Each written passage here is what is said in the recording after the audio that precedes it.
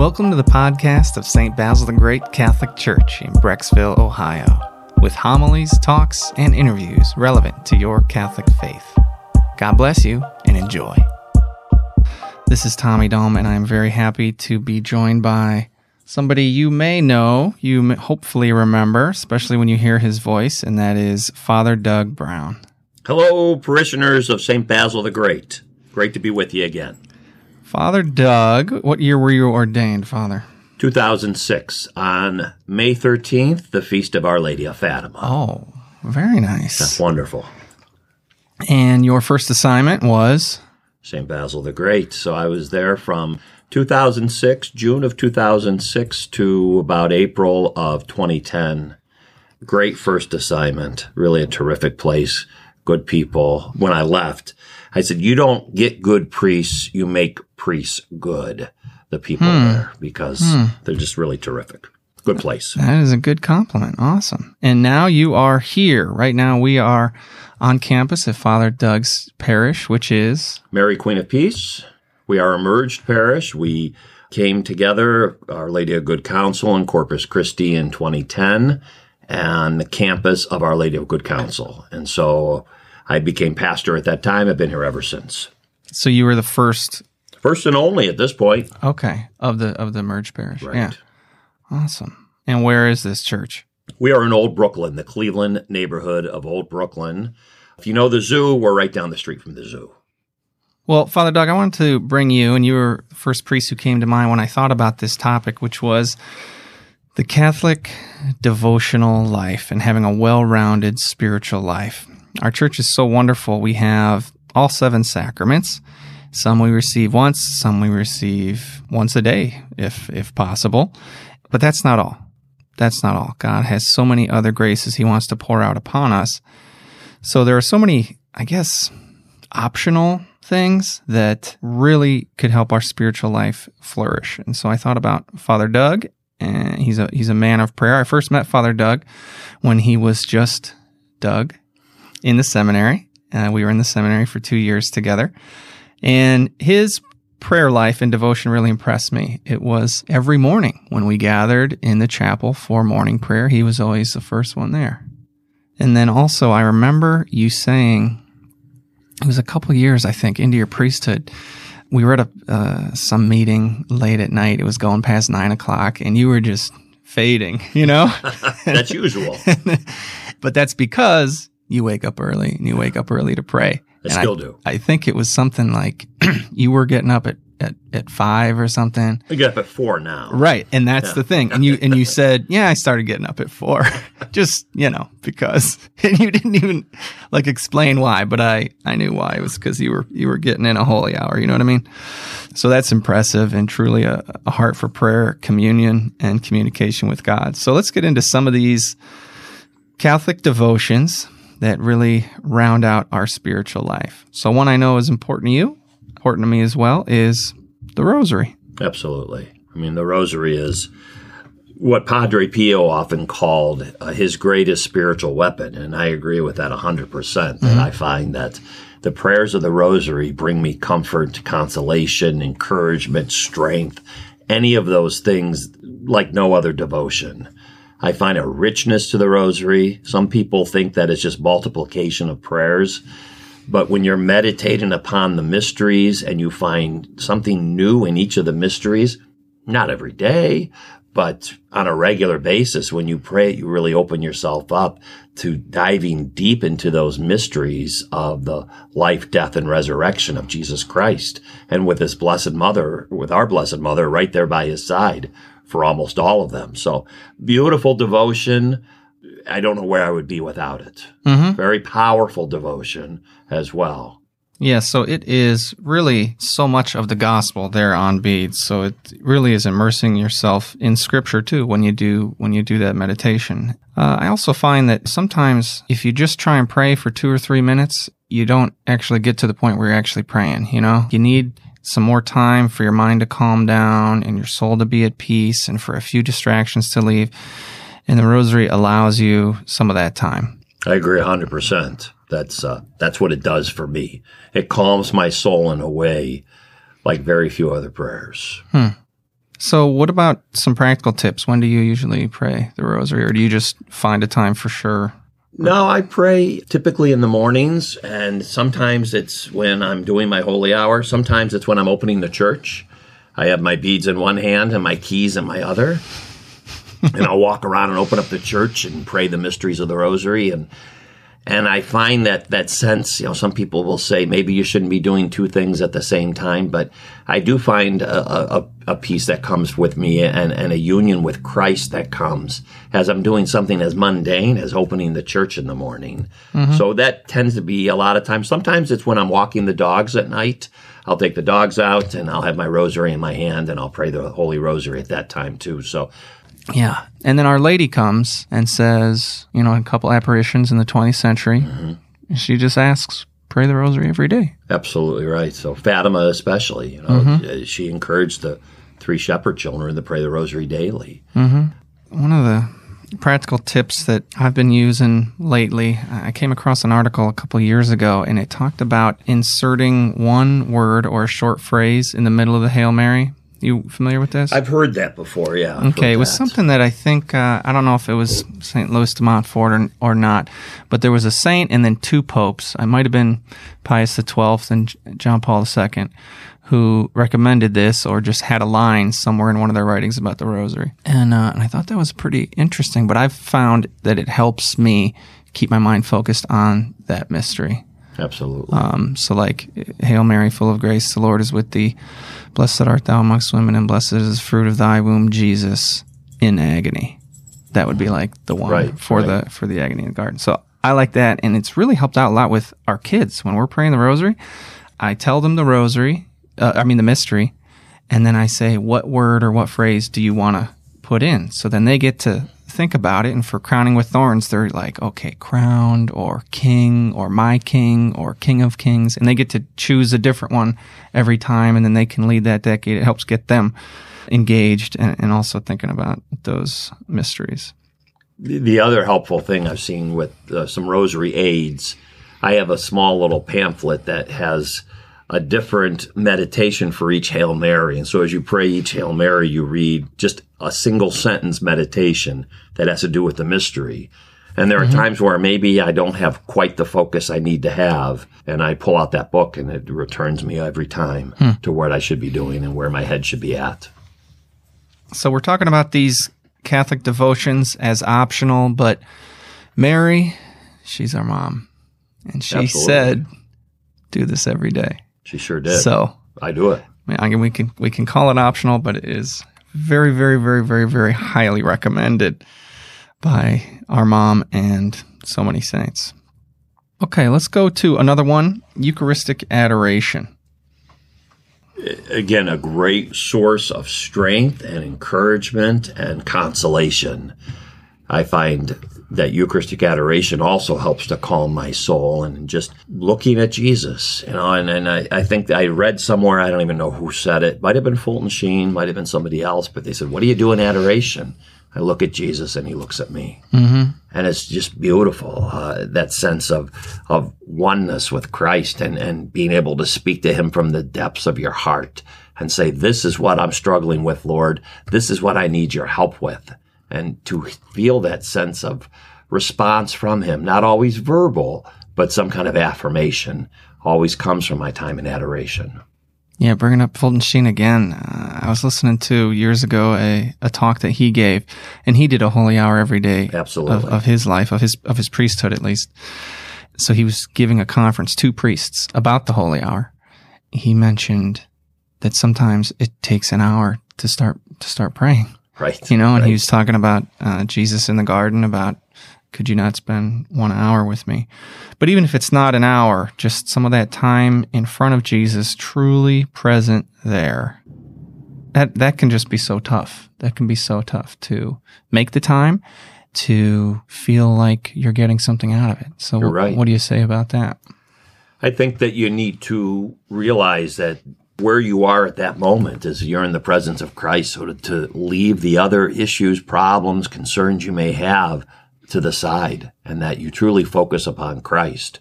So you remember, Tommy, when we were in the seminary, we did a weekend of Eucharistic devotions. The Blessed Sacrament would be exposed all weekend. And I always would sign up for an overnight hour. I like the overnight hours. I'm an early riser, but I also like getting up in the middle of the night and going to pray. And that kind of did a jump start to me.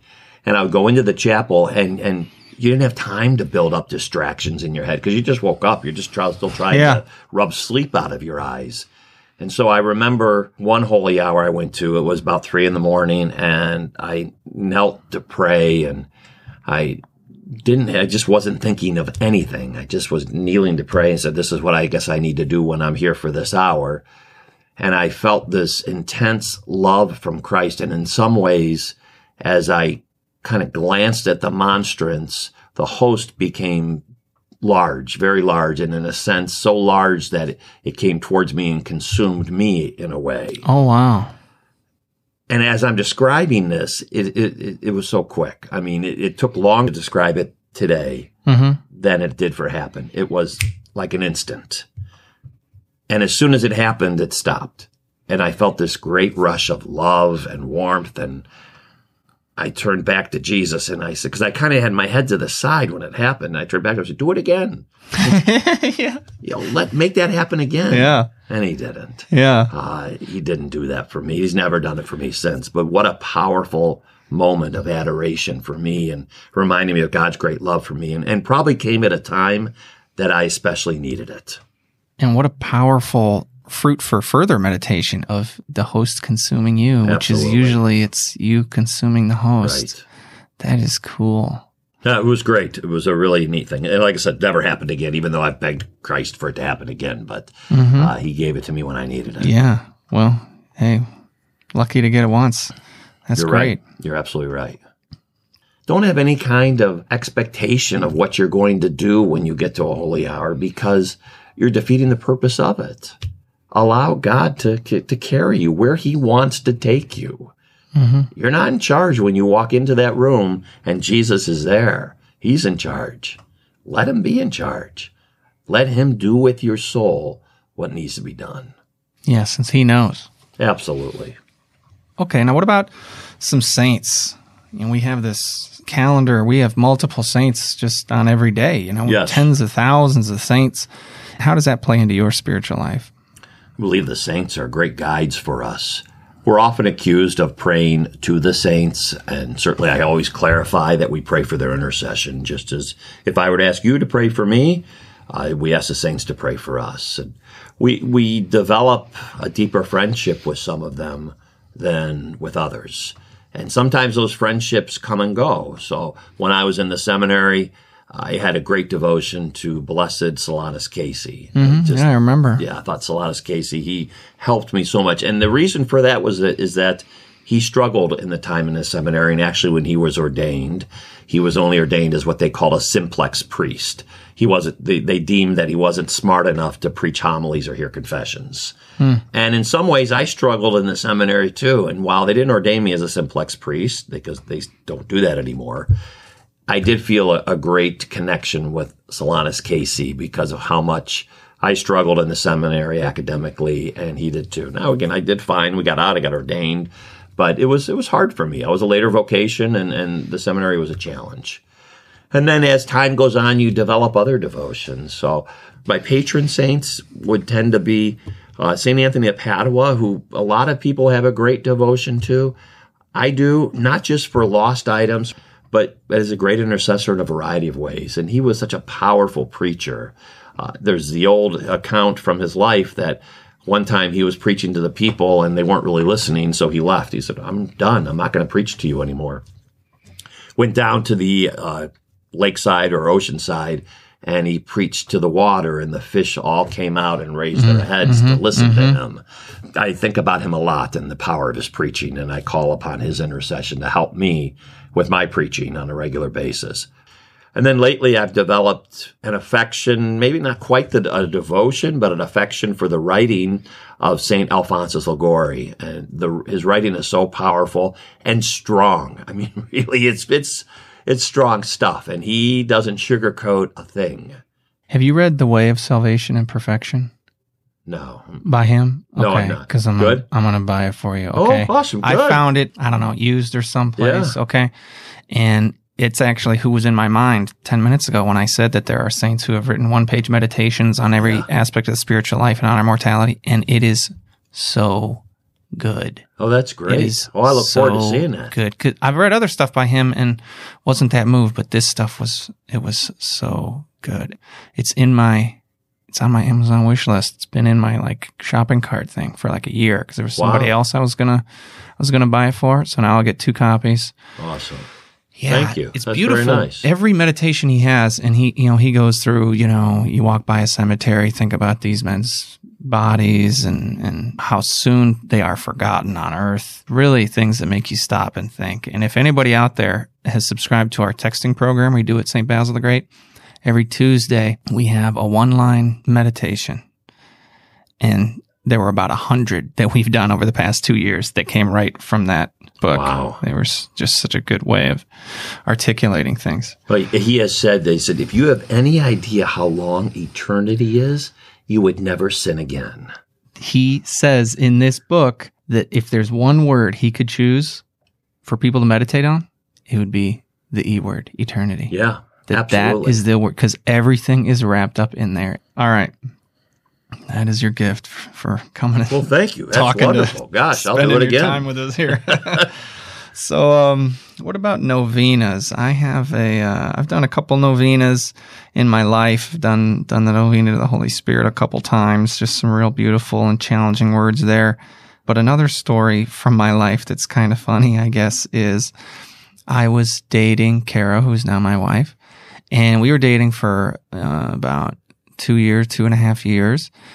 And she was wondering, is this guy gonna propose to me? Because she had discerned that she is called to marriage. And if I am just dilly-dallying around, then she's gonna find another great man. Move on. So she started praying a novena to the Archangel Raphael to move our relationship forward. And she did not tell me about this. And she was gonna cut the line and part ways with me after the novena was over. The 9-day novena. And I proposed on day 7, knowing nothing about the novena. That's amazing. Yeah, it was pretty awesome. What about yourself? Novenas played a part? Most definitely. Most definitely. We do, as a parish, we do 1 novena a month here. Oh, yeah. And Okay. We do Wow. it before the morning mass. So novena is something, if you are looking for something short and powerful, it's just 9 days. But sometimes getting all 9 of those days can be tough. Correct. Because yes. it's something new that you're doing. And there's certainly going to be opposition to you successfully completing that novena. Now, you've heard of the flying novena. That's 9 hours in length, and you pray like a memorare at the top of every hour for 9 hours for a very urgent intention. Oh. So I don't do that one often, but it's helpful in some cases to pray this flying novena. So at the top of every hour, whether you put a little alarm on your phone or whether you just remember, you pray a memorare. You pray for a very specific intention. There's a Catholic author, a convert to the faith. He's an apologist. He's written a few books. And I think he has an app called Pray More Novenas. And that's it. So it might be something to check out. Search for that on your smartphone if you got one. Okay. Also, something that you have gotten involved in is the traditional Latin Mass in the extraordinary form, right? Correct. Yes. How often do you celebrate one of those? I celebrate about once a month here. So every first Friday at 8 p.m., we have the extraordinary form Mass. I find it's a nice balance to the ordinary form of the Mass, and I find that it has impacted the way I celebrate the ordinary form. Absolutely. So this is a Mass that was around for quite a few years, couple centuries or millennium before the 1960s and 70s. It is a little bit different experience for sure if you have never been to one or if you are younger and never had the opportunity or that's not how you went to Mass back then. So just give us 15, 20-second description of what to expect at that. Almost everything is in Latin, so it's another language. Usually the priest will celebrate it facing ad orientem, which means facing the east. People often miscorrectly call it his back to the people, but that's not really true. We're all facing the Lord in one direction. And there are no extraordinary ministers of Holy Communion. There are no lectors. It's primarily the priest that does everything at the Mass. So there are some real distinct differences. There are some things that with the ordinary form of the Mass we've benefited from. There's only one cycle of readings in the extraordinary form. The ordinary form of the Mass is a 3-year cycle. We get a lot more scripture with the ordinary form. But there is a beauty and a simplicity, I believe, to the extraordinary form. And there are less options. People used to say you could go to any church in any country in the world and it would be the same Mass. Right. And that's not as true today for a variety of reasons. So it's a totally valid and legitimate Mass. It Certainly. fulfills the Sunday obligation. And most of the favorite saints that you pray to, I pray to, we all pray to, this is the Mass that they likely attended. So that's pretty cool to think about. What do you find it has to say to us in 2019? To me, what I find to be very powerful and sometimes very difficult for people is the amount of silence that occurs in the extraordinary form, especially if you go to a low Mass. And a low Mass would be a Mass without any kind of music and without any chanting. And so that sense of silence is sometimes disarming for people because we do live in a noisy world. We do live in a world with constant clamor. And to be able to go somewhere where you don't hear anything for a while is hard for folks. That's probably one of the hardest things about the Mass, I think, for people who have it, because you're engaging yourself in a different way. You're engaging your mind in a different way and your heart and soul. And that's one of the hardest parts, yet also one of the parts that really can grow on people. Absolutely. Oh, gosh, yeah. Yeah, beautiful. It's very beautiful. At first, they're like, what am I supposed to do? I'm not being led. I'm not being told. I'm not being spoken to. But then you say, okay, well, I can pray some prayers right now. Right, you know? Right. Or you can follow along, with the Roman canon, the Eucharistic prayer.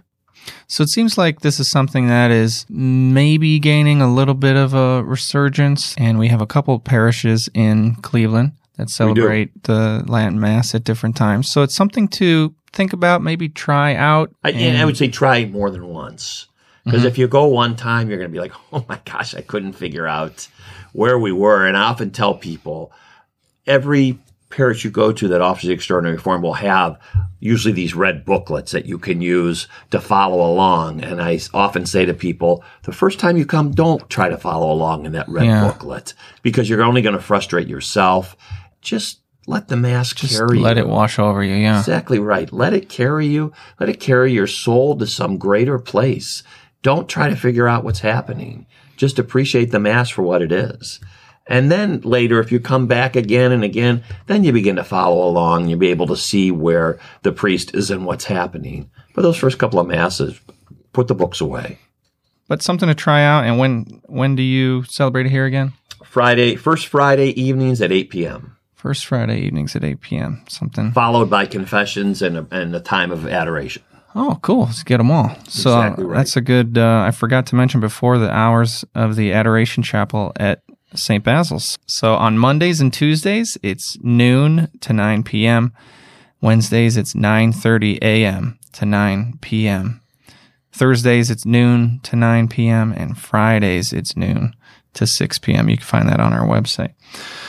Any prayer books or special devotions that you have to recommend to people on our way out of here?